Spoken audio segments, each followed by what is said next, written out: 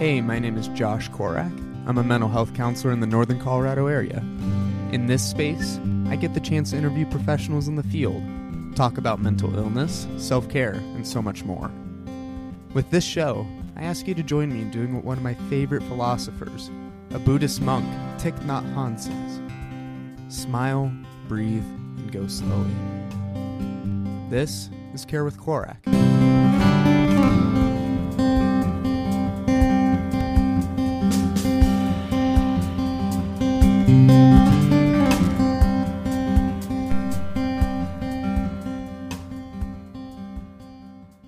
Hey everyone, welcome back to Care with Korak. Today we have a very fun guest, really interesting episode for you guys today. Today I'm joined by the wonderful Anne Safi Biasetti. Safi Biasetti is a licensed clinical social worker. She has been a practicing psychotherapist for over 30 years. She holds a PhD in psychology with a transpersonal concentration. She also is a certified eating disorder specialist through IAEDP, a trained mindful self-compassion and mindfulness teacher, a trained polyvagal theory therapist. Polyvagal theory, gosh, guys, let me tell you real quick. That is something super interesting. If I can get somebody who really specializes in that on my future season or something, I think you guys would really enjoy that. We didn't get a chance to talk about too much, unfortunately, on this episode, but a little bit, so you'll get a hint of it. She's also a certified MABT practitioner and a certified yoga therapist. Her doctoral research explored the role of self-compassion in eating disorder recovery. She's the author of multiple books, including Befriending Your Body, a self-compassionate approach to freeing yourself from disordered eating, and the Awakening Self-Compassion card deck, both of which you can find in the bio of the episode. As a somatic psychotherapist, her approach to therapy is unique and informed by multiple trainings she has done throughout her clinical career. Her research, training, and passion for self-compassion practice and the power it has to change up your nervous system and your relationship with yourself, others, and your life frames all the work she does.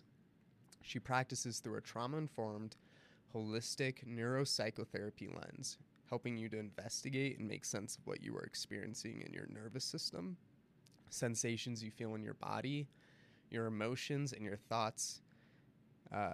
And we learn together how to understand and hold all of this through self-compassion.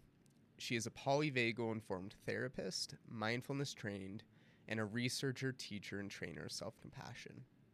She has developed a unique technique, mindfulness-based embodiment, used within talk therapy sessions that allows you to become aware of patterns, both in the mind and the body, that may no longer serve you in life. In this episode, Dr. Safi Biasetti and I discuss so many different things, including disordered eating and body dysmorphia, yoga and embodiment, what is embodiment, right? And then other forms of somatic work for healing and just so much more. For more information on Dr. Safi Biasetti, check out her website, www.unembodiedlife.com. It's in the bio, or her social media at unembodiedlife. Make sure to check out her book and her new Awakening Self-Compassion cards, both available on her website. Follow me at Josh Korak on TikTok, Instagram, and YouTube for video clips, podcast previews, and more mental health content. If you are in a mental health crisis, please call 988, the new suicide hotline number, or go to your nearest emergency room. If you're from Colorado and are interested in scheduling a session, please reach out at sojourncounselingco.com/Josh or email me at josh@sojourncounselingco.com. All right, that just about does it. Let's get into it. This is Care with Korak with Dr. Anne Safi Biasetti.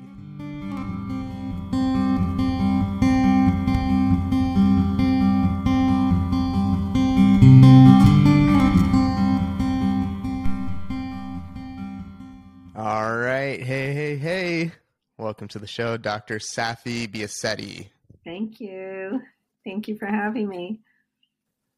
All right. Sorry, I got a notification that my storage is full. I've been having too many people on the show, so Apparently it's taking up all my storage space on my computer. Oh, good. Well, hey, anyways, welcome to the show. I'm really glad you could take some time out of your day to speak with me and speak with my audience, and super excited for this. Sure. Thanks for having me. Yeah. Awesome. Well, why don't we just start off? Tell us a little bit about who you are and a little bit about your background and a little bit about your life.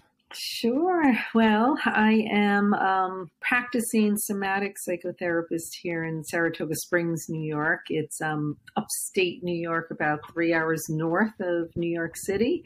I was a city girl, though, grew up in Queens, New York. And so moving up here was like moving out of state for a while. But Wow. did that about, going on 17 years ago now. And don't regret it. It was really nice. It kind of propelled me into slowing down a bit, and actually gave me the ability to kind of change a course in my career. I was a clinical social worker for 20 years, and moving up this way, I decided I had a private practice, where we used to live, and then when we moved up here, I decided before reopening another private practice that I was really going to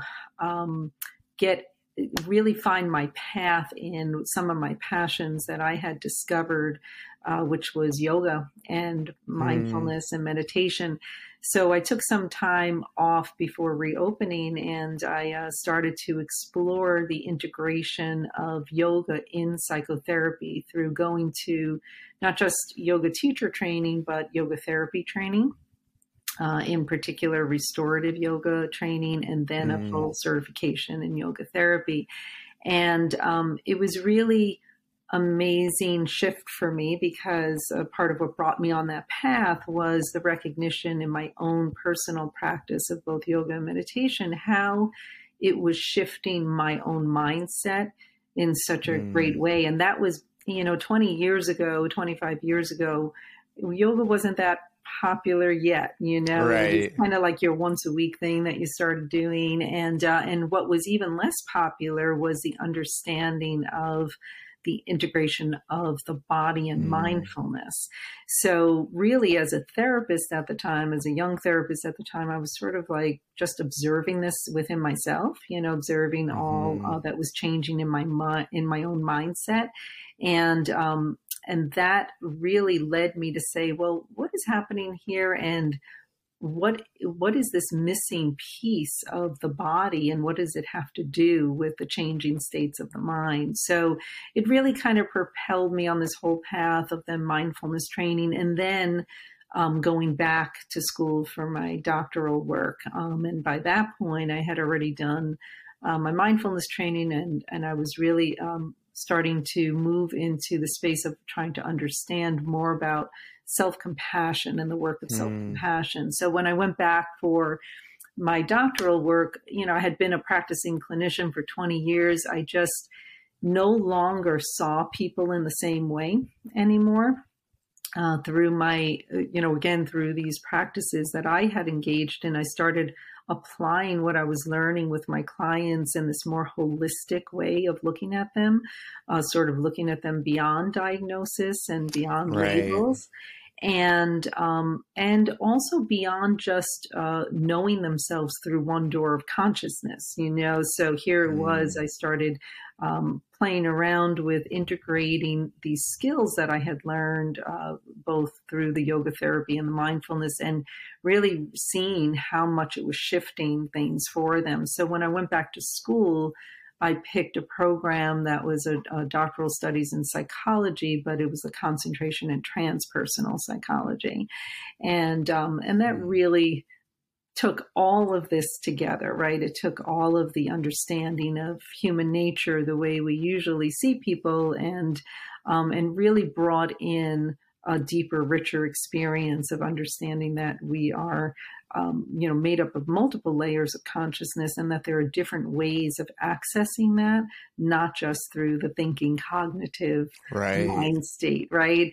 So, that was an amazing experience, and got to research there. I had always worked with eating disorders, and really wanted to find another way to work with my clients. So when I was there, I specifically researched the role that self-compassion played in sustainment of recovery. So Recovery from eating disorders? Yes, recovery Gotcha. from any disordered eating. It was a qualitative study that explored really the depth of the experience of self-compassion for those who had identified as self-compassion being a significant player in their ability to sustain recovery, which is really interesting because of the fact that so many people do what I call touch and go recovery, meaning that they, maybe get rid of behaviors for a short amount of time, but they don't sustain that and they still don't feel free, So this research study explored the role from folks who were at the beginning stages of recovery all the way to folks who had sustained recovery for 20, 30 years and felt completely at peace, and how much self-compassion played a role in that. So that's kind of my background as far as work goes, and my passion still lies in teaching, training yoga, and my somatic practice as a psychotherapist, as well as teaching and training now about self-compassion through the Center for Self-Compassion and Psychotherapy, through the Center for MSC. I teach and train for them, and also I have an 8-week self-compassion and somatic skills eating disorder recovery program. So I teach people really how to understand how the use of their body and self-compassion creates a whole different experience in them beginning to move into their recovery in a new and different way. That's amazing. I mean, there's just so much that you're doing to help, push this and bring awareness and to bring healing to so many different people, I'm sure. And I'm just, wow, that's amazing. Thank you. That's really great. It's lovely to kind of take the passions that I had for myself and be able to bring them in and help people to understand kind of what the difference is between, just going to a yoga class and experiencing that, and what the difference is between yoga and embodiment, right? So really, I'm an embodiment teacher is what I like to say. And I like to teach people how they can access so much more through the focus and attention of the internal body. Yeah. Could you elaborate on that a little bit more? I mean, this idea of distinguishing between what yoga is, what embodiment is, how that intersects. How do you use that in your practice with therapy? Sure. Yeah. So really what I'm teaching people in my office, is I'm not necessarily doing a yoga pose with them or anything like that, is really in all somatic work, right? And there's so many different forms of somatic psychotherapy now. I think most people know Peter Levine's work, right? Somatic experiencing, right? And sensory motor therapy. And I kind of have a flavor of many different types of somatic intervention within the way that I practice. But really, all forms of somatic psychotherapy are taking a look at the role of the body in awareness, right? And we're all really after the same thing, which is nervous system regulation and reprogramming. Right? So that's really what we're looking at. So if I do use any kind of direct, let's say, pose coming from yoga in my practice, it would only be here in New York State. I know it's different in other states, but we have to be hands off as psychotherapists, right? So we can't use when you're doing the yoga. We can't use touch in our office. Yeah. Interesting. So it's very strict here that way. So the restorative yoga poses are, for those who don't know what that is, it's poses that are where the body is supported by supports such as bolsters and blankets and blocks, things like that. And restorative yoga is actually all about nervous system regulation as well. So through the proper support of the body, we actually begin to manipulate the nervous system into a ventral vagal parasympathetic state, which is really a remarkable thing to see how quickly that happens for someone. So once in a while, I'll use a direct pose like that when someone, let's say, is extremely anxious and they have little body awareness. Sometimes just by placing them in a pose like that and me guiding their awareness to their breath, me guiding their awareness to noticing how their nervous system is beginning to shift, maybe the temperature of their body, maybe noticing how their breath started off in their throat or their chest, and then after 5 minutes, it's dropping down into their belly. So that kind of languaging is actually teaching someone what we call interoceptive awareness, which is a neuroscience concept, right?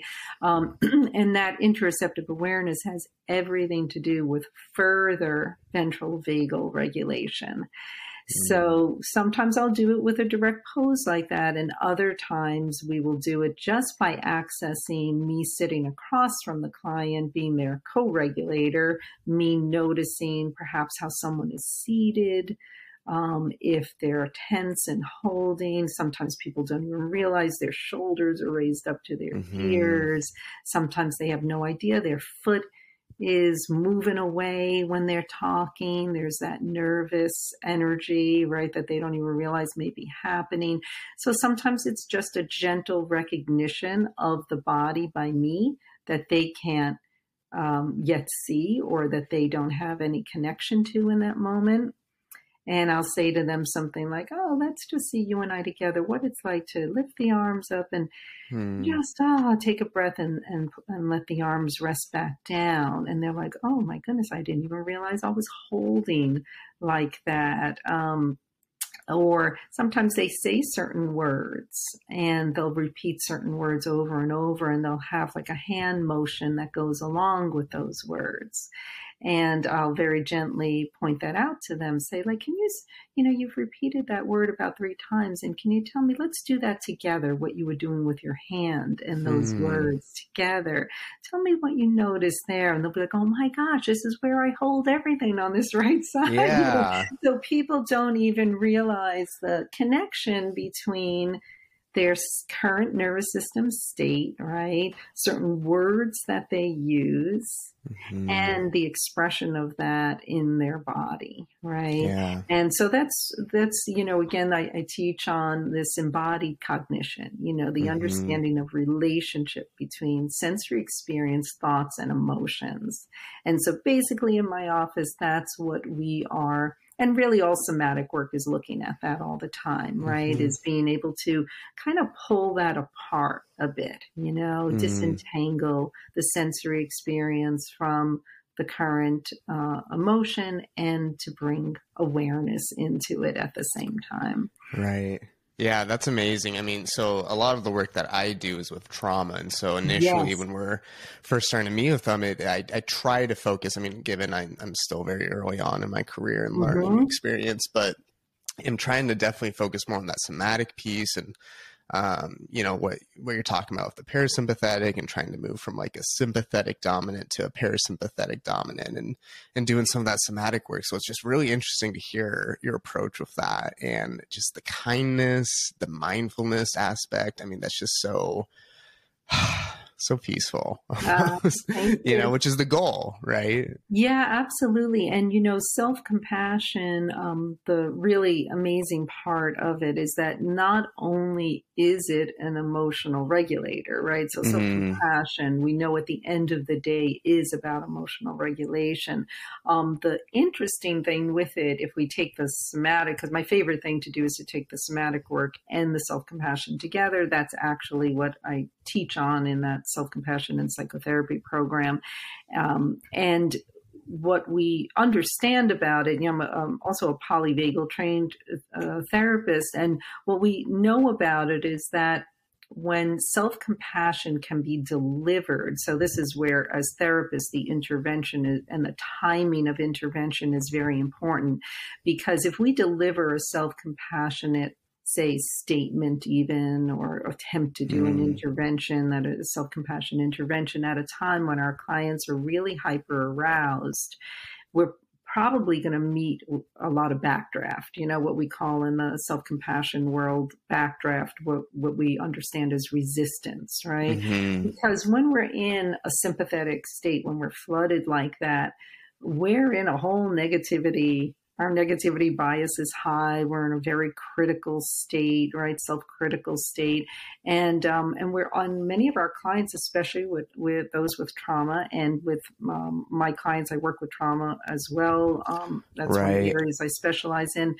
But with my clients with eating disorders, there's a lot of self-loathing going on. And they don't want to hear anything about kindness at a time like that, you know? Yeah. So really what we're looking to do is we're looking to regulate first, right? So we're doing that co-regulation. We're looking, and that's where I use the somatic work to even get a moment of ventral experience, even a moment. And as that moment comes in, that's when we can go with the self-compassion intervention. That's when we can go with those words of kindness.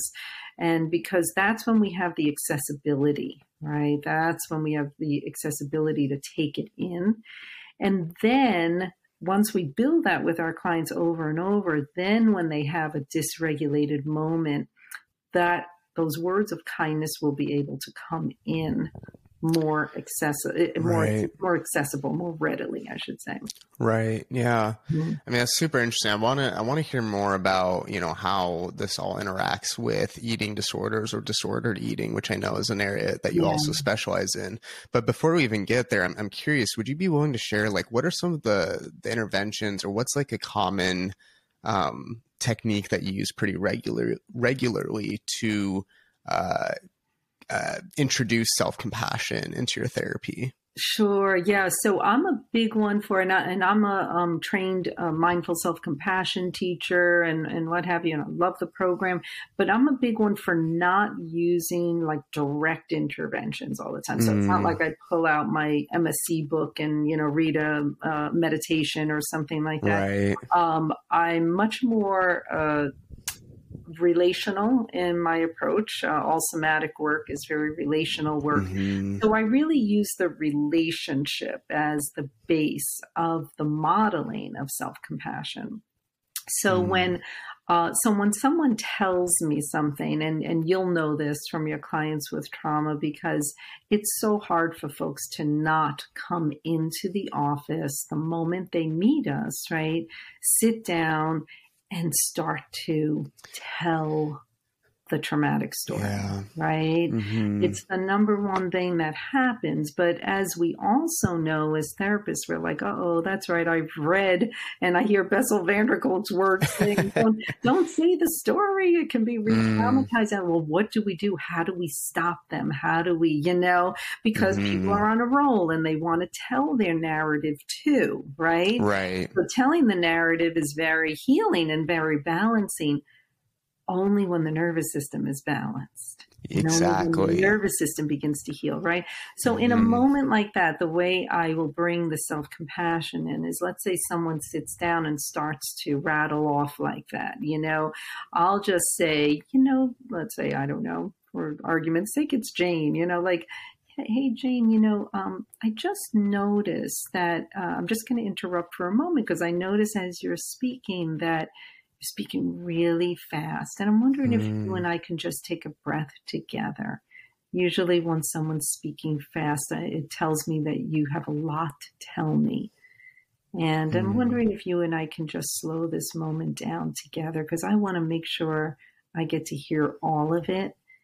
And you and I are going to take this slow, because we're going to do it in a different way than you may be used to telling this story, because that's what you're here for. So just that alone, right? And we take a breath together, and often in that moment, tears come because they, number one, have a nervous system release, right? They move into a little bit more ventral because they were seen and heard.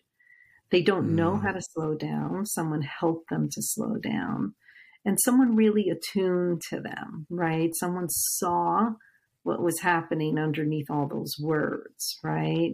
I saw what was happening in their body, in their voice, in their breath, whoever watches them like that, So it's like a beautiful moment of modeling the self-compassion and the reparenting really that they haven't had, So we start that off. That's how we can start off that compassion right away. and it really sets the tone, So that's how I like to just deliver it immediately. And we go from there. And it's really just based on the simplicity of words. And another favorite of mine, I say this in my 8-week program all the time, people come in and they have all these behaviors going on that they're so upset about, right? And once they understand what they've been trying to manage, so psychoeducation is everything when it comes to somatic work, because people need to be educated on their nervous system. They need to be educated on what's happening in their brain, right? Why their body reacts the way it does. And then once I teach them that education, like I'll even take out like a whiteboard and I'll draw the nervous system. I do the same. Right? Exactly. It's a brilliant thing to do because the moment they understand that, what I say to them then is, hey, out of fairness, how could these behaviors not be going on? Right? You're dysregulated every day. You feel dysregulated day in and day out. Is there ever a time you feel safe? Is there ever a time you feel grounded? What is that? Right? What does grounded mean?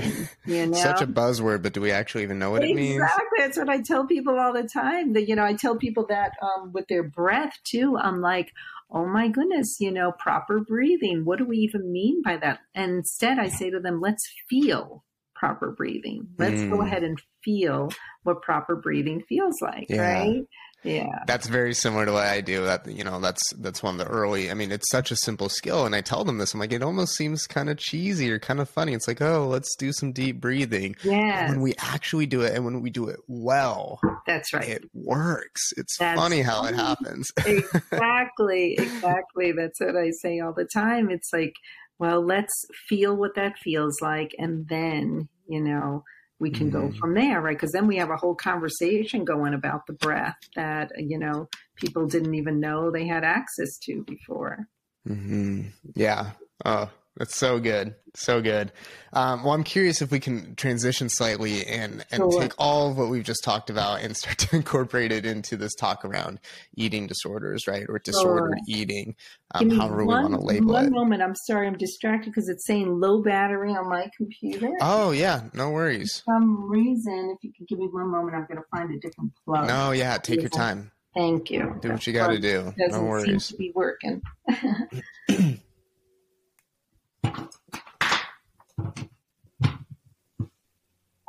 There we go. I was plugging it in, waiting to hear that sound, and it wasn't going off. So. Right. No, you're all good. Now it's plugged in. All right. So, sure. Tell me the transition to. Yeah. Well, I'm just curious. Can we, a big focus of my podcast is like you said earlier, is, we need to be focusing a little bit more on that psychoeducation, just bringing awareness. And I'm curious if we could just start out really simply, like, what are eating disorders or disordered eating, or what do we even start to call these experiences? Exactly. Yeah. And I like actually when what you said, what do we call these experiences? Right. Because I really like to explain to my clients that that's what it is. Right. So I look at all eating disorder behavior as really just ways to adapt, right? Adapting to an internal system that that really feels unsafe to live in for whatever reason, right? So across the board, I always identify, we're talking about the main eating disorders that we all easily know about, right? That are in the, you typically hear about, right? Anorexia nervosa, bulimia, and binge eating disorder are your three most diagnosed eating disorders. But then we have eating disorder not otherwise specified, right? NOS, where you're like, maybe the person has some disordered eating, but they don't quite fit into these categories, right? Right. And where does body dysmorphia play a role in that? Is that considered an eating disorder? I don't even know. It's part of disordered eating, meaning, well, I should say that body dysmorphia doesn't always lead to necessarily disordered eating. It tends to. You will always see body dysmorphia in all of the categories, all of the diagnostic categories. People have body dysmorphia, part of the reason we see that, especially we see that a great deal, of course, in anorexia, where people lose the ability to see, literally see their body in the size that it is, right? Although anorexia happens in all sizes and shapes and forms, right? Right. But what part of the reason what happens with any kind of body image disturbance is, again, when our limbic system is really on fire, right? So when we have a nervous system dysregulation and our limbic system in our brain is really triggered, right, set off, we cannot perceive image properly, right? So the parietal lobe receives messaging from that whole limbic system. And so physically we can't see things in the way that they actually are. That's right. Especially it's not a matter of we're not willing to, it's just we can't. That's right. Especially when it comes to our own body, right? It's part of the reason we all have body image, disturbance, right?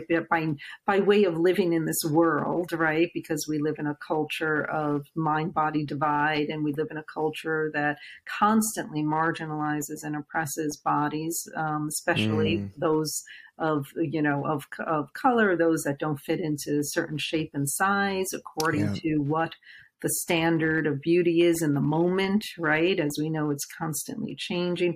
So everyone across the board has some level of body image disturbance, based on that. And then we add into it, so body image is born from internalized beliefs. It's born from perception, right? So perception of what we see out there in the world, and then self-perception. And then it's also born from what we are feeling in the moment. So I kind of use this quick little thing with my clients where, and in the program, where I say to them, think of the last moment of joy that you had. Last moment of joy, like you were like really, like maybe even a smile comes to your face when you recall it, right? And I asked them to consider, what were they doing? What were they doing? Where were they? What were they doing? Who were they with? And then I asked them, were you thinking about your body image at that moment? And it's so rare, if ever, that I have heard someone say, oh yeah, I was joy-filled and upset about how, the look of my thighs, or, joy-filled and upset about, what my stomach looked like in that moment. It's often an either or experience, meaning that especially when they report what they were joy-filled with, it usually has to do with how their body was playing a role in action of some sort. That's interesting. Could you give an example of that maybe? Sure. Yeah. I had a young woman in my program who once talked about being terrified to put on a bathing suit, right? And she hadn't put one on in years, but she and her partner was somewhere and they wanted to go jet skiing. And she didn't want to go because she didn't want to put on a bathing suit. So here she was about to miss out on a joy and connection with her partner, right? And a joy in life, a connection, an embodied experience, which means living through the sensory experience in the moment, right? She was about to miss out on that whole thing, but because she was in the program, she was like, the words were going around in her mind with me teaching all this stuff. And she was like, I'm going to do it. I'm just going to do it. So she was highly activated when she first got in that bathing suit, first got on that jet ski. But then she was in the moment, wasn't she? She was fully embodied. She started to laugh and have a great time. And she said while she was on that jet ski, she completely forgot in that moment what she was so disturbed about beforehand, right? Because she had to be so in the moment.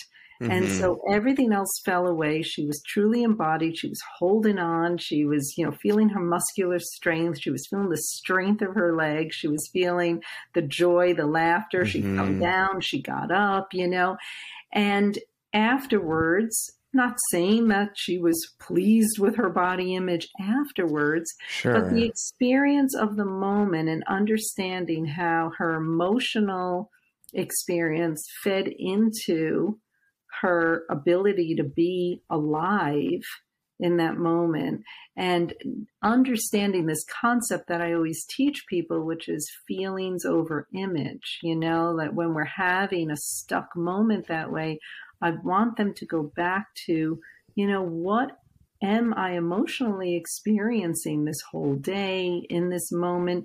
Because the truth is, when we're not feeling so great, we're not going to be thinking we look so great either. It goes hand in hand.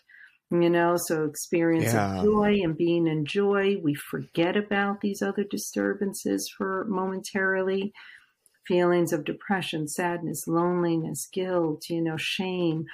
Can imagine that is not going to be a place where we're believing we look so grand, Right. So body image disturbance is going to be caught up, in all disordered eating across the board, all the diagnostic categories. So I mean, so it just sounds like there's just so many different ways that this can take shape. I mean, and really just speaks to that individual experience, right? That we can't. I love that you brought that up earlier, and I think this is definitely a trend I'm seeing in clinicians and practitioners everywhere, that we're trying to push away from this, hard labeling that the diagnostic system implements. And it's not just a disorder, it's not just a label. We can't just limit ourselves to that, and that's so difficult. It's such an important thing too, because especially with our clients, with eating disorders, they have such shame about this to begin with, and so much self-loathing about the self-harming behaviors that the first thing I say to my clients is, we're going to understand that this isn't an individual issue. This is, number one, this is impacted in a huge way by our sociocultural messages. Yeah, so that was one of my next questions. What role do peers 100%. And media play in the 100%. Development of this? So I not only do a huge amount of psychoeducation about their nervous system and brain, right, but I do a huge amount of psychoeducation about our culture and our disembodied state in our culture, and the role that bodies play out in the world, and how bodies are treated out in the world, right? Yeah. I mean, it's a very real thing. I remember it, and by no means did I have any sort of just regular disordered eating pattern. I'm not trying to put myself in that, kind of box or anything like that. But I remember when I was younger, just feeling the pressure of like, oh my God, I got to have like the biggest muscles, and I got to be like the, the guys I'm seeing on screen of all these superhero movies I'm watching, and feeling the pressure from friends of like, oh, well, girls want guys who have six packs and who have, those really defined chests. And like, if you don't have that, then what are you doing? And it's just so interesting. Like, because then where do those messages come from? That's right. From the friends who are hearing that. And exactly. And that's a big piece, we bring in also, that these internal, the way I describe eating disorders is I don't say disorder, I say disorder, right? So we have a disordering inside. So it's a disordering through these messages. It runs across all genders. So I'm glad you bring that piece up, because that is the targeting. Remember that the diet culture and diet industry out there in the beauty industry is billions and billions of dollar industry. I think the last number was something sick, like $7 billion industry. Stop. Yeah. Is it really? Yep. And that is, remember that there's a whole team of brilliant marketers behind this industry that will do everything from finding out the times of day and the day of the week that people feel worst about themselves, especially women, those identified as women. Yeah. And they will target messages, those Instagram ads, those Facebook ads, everything else, target that kind of messaging exactly in those moments, right? And we know too that, okay, how are they going to get across to those gendered male, identified as male? Well, they were going to get across by saying you can have a bigger body. You can look like that superhero, right? It Mm-hmm. goes right to, so Sonia Renee Taylor, I'm not sure if you've heard of her. I She's a haven't. brilliant poet and activist. She Hmm. wrote "The Body Is Not an Apology." Hmm. She is a Black woman, and again, an activist in this in the realm of body image and body neutrality, body positivity. And she has a brilliant statement that she says about this whole diet industry and beauty industry. She says that it's an industry that can only exist based on an individual's shame. She calls it the body shame profit Hmm. index. And it's so true. And this is where self compassion has everything Mm-hmm. to do with not just helping an individual free, but breaking down a system, an oppressive Mm. system, right? Because it is a system that can only exist based on shame, right? It's a Right. system that exists based on us not feeling like we measure up. That we're not good enough, Of course, that we're which not is the good whole enough. message of shame. It's the whole message, it's the whole Mm. internalized belief, right? Mm-hmm. And so it's a powerful piece. And this is where I often like to say to folks, if you can learn what's happening in here inside your body, right? And that's that interoceptive awareness. If you can learn the messages from your body, if Hmm. you can learn what you're sensing, what you're feeling, then you don't have to rely on external messages, right? You don't have to Mm. rely on external guidance, right? Like, oh, this is the way you should eat. This is the way you shouldn't eat. This is, the way you should exercise. This isn't the way you should exercise. Instead, you befriend your body, hence the title of my book, right? You Right. befriend your body and you learn to listen and be your best Hmm. friend, right? You learn to listen to what your body wants for you to Mm-hmm. do. Does it want you to be in a gym 5 hours a day, building that six pack? Or does it want you to be out, in Mm. nature? I don't know, walking your dog, Yeah. you know? Mm. This is what so that whole industry robs us of embodiment. As a matter of fact, they're terrified of embodiment, because if people embody, right, if people bring their mind and body together, listen in, sense, feel, get Mm. directed by that internal messaging, we won't need them anymore. Mm-hmm. We won't need to pick up that silly Right. Next Diet magazine, or hop on Noom or whatever. We won't need any Yeah. of that. And for me, I mean, it's obviously not a simple answer, but for me, the question is just like, what is so wrong with that? Like, what would be so bad about that? Obviously, it'd be bad for them because they're losing that Yeah. business, they're losing. But why would it be so wrong for us as a culture, us as a society, and as a community to move away from Yeah, this business of shame, that's right. essentially? That's right. Well, this is where we circle back around to yoga and the spiritual traditions, Mm, right? Because yeah. we look at the spiritual traditions, at the heart of them, what they have at their core is a non duality, right? They don't have Mm, the Western duality of mind and body that our culture was built on. The Western culture was built on the paradigm of the mind body divide, right? That right. dualism, right? And the spiritual practices, right? The Eastern spiritual practices, is part of the reason Carl Jung studied them, even, right? He was in search for non-duality, right? And Mm, so they have at their core, the body is, my goodness, in mindfulness, anyone who's done mindfulness training understands that the body is the first foundation of mindfulness, body and breath, mm-hmm. right? In yoga, it's body as the vehicle, as the source, it's body Mm, as the source of spirituality, body as the source of enlightenment, right? In both Buddhism and in in Hinduism, the body is the vehicle that we move toward samadhi, transcendence, enlightenment, Mm, whatever you want to call it, right? right. So we circle back around to understand what are we doing in those practices. So even if someone comes to a yoga class, let's say for one class, part of what we're doing is we're directing the mind into the sensory experience of the body. Now, a Mm, 200-hour trained yoga teacher may not know they're doing that even. They know that they're giving people a beautiful experience in their body, right. right?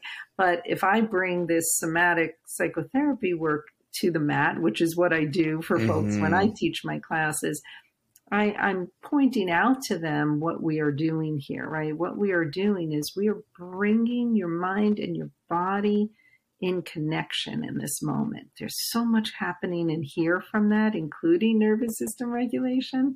And that's part of that Mm, beautiful feeling at the end of a class, because things are in a ventral state, right? We're in a ventral right. state and we leave in this connected place. So why do we have such an unfortunate experience here? Mm, Because our culture was built on duality, not on yeah. non-duality. And that's why I often say, if we want to prevent eating disorders, we better start really, really young, really young. Mm, Like I'm talking, we are all born embodied beings. We are yeah. all born sensing, feeling, embodied beings. That's good. When the higher mind comes in, that's when we're in trouble, right? Because that's Mm, when we start getting pulled out and away, and we get externally influenced right away. So how do we build, these positive embodied experience? Well, number one, we allow children to be in their bodies, right? Let them mm-hmm. stay in their bodies as long as possible. Let them be in nature, things that connect them to their sensory experience. Video games don't connect them to their sensory experience, I hate to Yeah. say, No, I'm there Animals with you. do. Outdoor leadership minor right here, so I'm all about it. Yeah. So, music does, dance does, Mm, non-structured though, right? We're so yeah. big on throwing kids into a lot of structured things with their Mm, bodies and performance. Now, that's not very embodied. Performance is not embodied, but yeah. freedom in their body is, running on a Mm, playground, swinging on a swing, doing free form dance, and I'm not saying those things are bad performance, activities. I'm just saying that they should be in moderation with these other embodied experiences. hmm. They should be in moderation with how do you listen to your body from the start, both with food and with exercise. Mm, How do we teach our children to stay with the internal communication? Children by nature are beautifully embodied, and they will actually talk body language, right? They'll actually yeah. say, like, my arm has a boo-boo, right? Um, their arm hurts, right? We as adults Yeah. grow up and we're like, we're not even connected to what the body may be experiencing, Wow. right? Yeah. I mean, this is all such great points. I mean, it's just so interesting to see, what we prioritize, especially for our children, right? What where the focus tends to lay, in their development, and super interesting to say the least. But Yeah, yeah. mm, So that's really when we look at, eating disorder treatment and understand it, I keep saying, how can we bring the body back in, hmm, as a central focal yeah, point, not through image, but through right. sensory experiencing. Right? Is that a pretty central concept when it comes to treatment for eating disorders, or what does treatment look like for eating disorders? Now, treatment focuses, the standards of treatment, thankfully, have been moved more to family-based treatment, especially for anorexia, which is great to Hmm. hear because we need that. I always say it's never an individual experience; it's a family experience, and we need to have the co-regulation of the family, right? We need to help each each member regulate Yeah, and have that interesting. together. So family-based treatment is really the standard of care for anorexia for those living at home, of course. And then, the other treatment protocols right now, the orientations that are most used are CBT and DBT.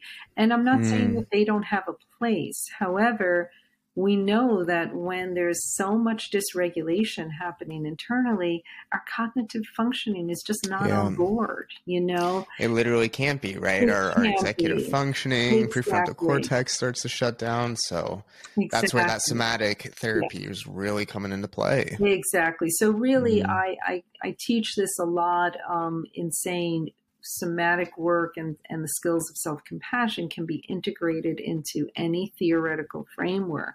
So it's really learning more skills as a therapist to use these interventions in the beginning and then begin to use your cognitive and your DBT mm, work, and the relational work should never be left out of the picture. It's central. hmm. The problem is with a lot of our treatment these days, because it's so short term, this is the problem is often we don't get to build that real Mm, central co-regulating piece of the relationship that we need with our clients. yeah. So anyone Short. who, yeah. Oh, I was just gonna say short term in what sense? How long is treatment typically? Well, if we're talking residential care, most insurance plans at this point in time are Mm, not paying for more than a month or, top 6 weeks or something right. like that. So Going then back to money and that's money right. being Yeah, the deciding factor when it comes to some of these things. It's so that's right. difficult. Mm, Exactly. So, so again, the integration, I say even when someone though is in a residential center, let's say they can be integrating this work right from the start by teaching them once again, like you and I were just saying, giving them the psychoeducation about their body, their nervous system, their brain. And some centers are doing that now, which is excellent. And mm, also by giving them the education on the sociocultural influence, which right. is incredibly important. Yeah. It is really important, and I'm glad to see it's changing. It sounds like, but it's slow change, just like many things, and That's right. That's it's right. tough. How do we start to empower the general public, right? For my listeners who are listening, what can we be doing to kind of help support this, help support those who we care about and love, who may be struggling with something like disordered eating?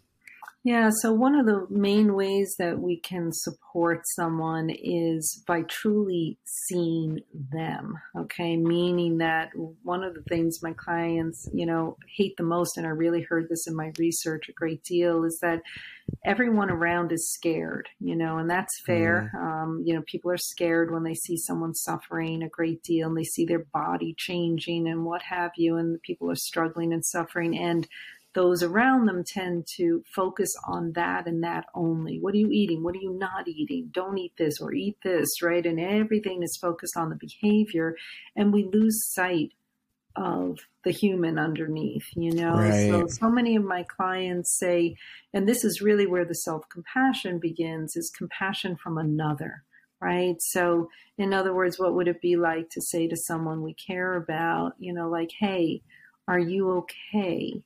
You don't seem Mm, yourself. You don't see yeah. yourself. One of my participants told me that her big turnaround, her turning point was when someone came to her and said, "You've lost the sparkle in your eyes. Are you Mm, okay?" Now that's a whole different way of seeing someone. That's like what I yeah. said about my client earlier, right? Who comes Mm, in chatting away and I say, let's take, can you breathe? Let's take a breath together, right? So it's really seeing someone beyond just their suffering yeah. and saying, I want to know you again. What happened to you? Are you Mm, okay? And so meeting them with that kind of concern and compassion as a person allows them to say, is this stuff getting in my way? Am I losing me? right? So it gets them to be able to, what I write about this in my book in chapter 2, I say, how do we bring compassion in from the outside, and let it water the seed of compassion within us?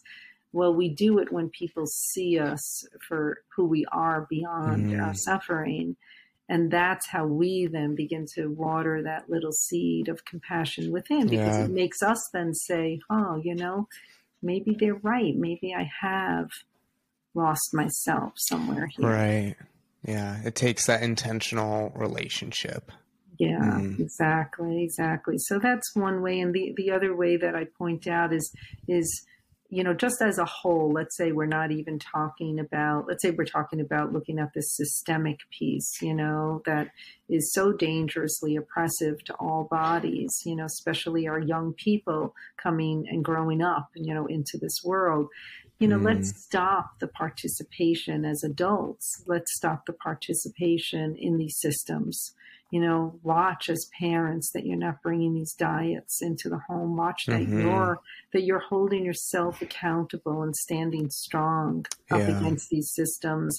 Watch that we don't participate in that language when, how often you're out at a party and someone's like making comments about bodies, right? About body size, right? I just saw a client yesterday who is suffering terribly from an autoimmune disease and happened to lose weight from this awful disease that could take her life, actually. Yeah, wow. And she said not one person says anything to her, but don't you look fantastic? You lost all that weight. Wow. And so this is how embedded we are in it, that we can't even see a dying body because we're so focused on the pursuit of thinness and body size. Yeah. And that's a great, that's a whole nother topic that we're hinting on, this idea of the diet culture. Yes. We're running out of time, but what are some alternatives to that? Like how do we push against that, and how do we look for alternatives that are healthier? Yeah. So the alternatives are really beginning your own curiosity about the mind-body integration. And it doesn't, it doesn't have to be yoga. I tell everybody, find your own way. Yeah. There's a lot of options out there. There's a lot of options. Yeah. So many of my clients swim because the water is a beautifully mindful, rhythmic movement in their body. Yeah. Walking. I love to walk with my dog. That's my thing, that my dog is always keeping me present, to the moment that being in nature. I love to hike, right? So find your own way to stay deeply connected and be curious about not just what you want to do up here from the mind, but be curious in that day. What does my body want to do? Ask the question. I tell people, let's communicate with these bodies. So that's how we can begin. And maybe you find a lovely structured, activity or something that brings you closer to it. I have someone that does pottery. And just the ability to that's an amazing sensory experience, And so, so we have to break out of the box of what we've been taught to believe our bodies should be doing. Like a gym, putting on, I don't even own a pair of sneakers. I don't go to a gym. I don't own a pair of sneakers. So we have to break out of the box around what we believe bodies should be doing for movement, and just instead find the movement that brings us joy and do more of that. Beautifully said. Yeah. This has been super, just amazing. It's been super informative, very interesting, very mindful base. I always like to just leave it open. Do you have any kind of words of wisdom that you'd like to pass on to my audience? I really just like what I say to my folks all the time, which is you actually know what you need to know. You just need to be pointed in the direction. That's all. Yeah. The answers are in there. Well said. Thank you. Dr. You're so Safi welcome. Biasati. Really appreciate your time. You're so welcome. Thanks for having me.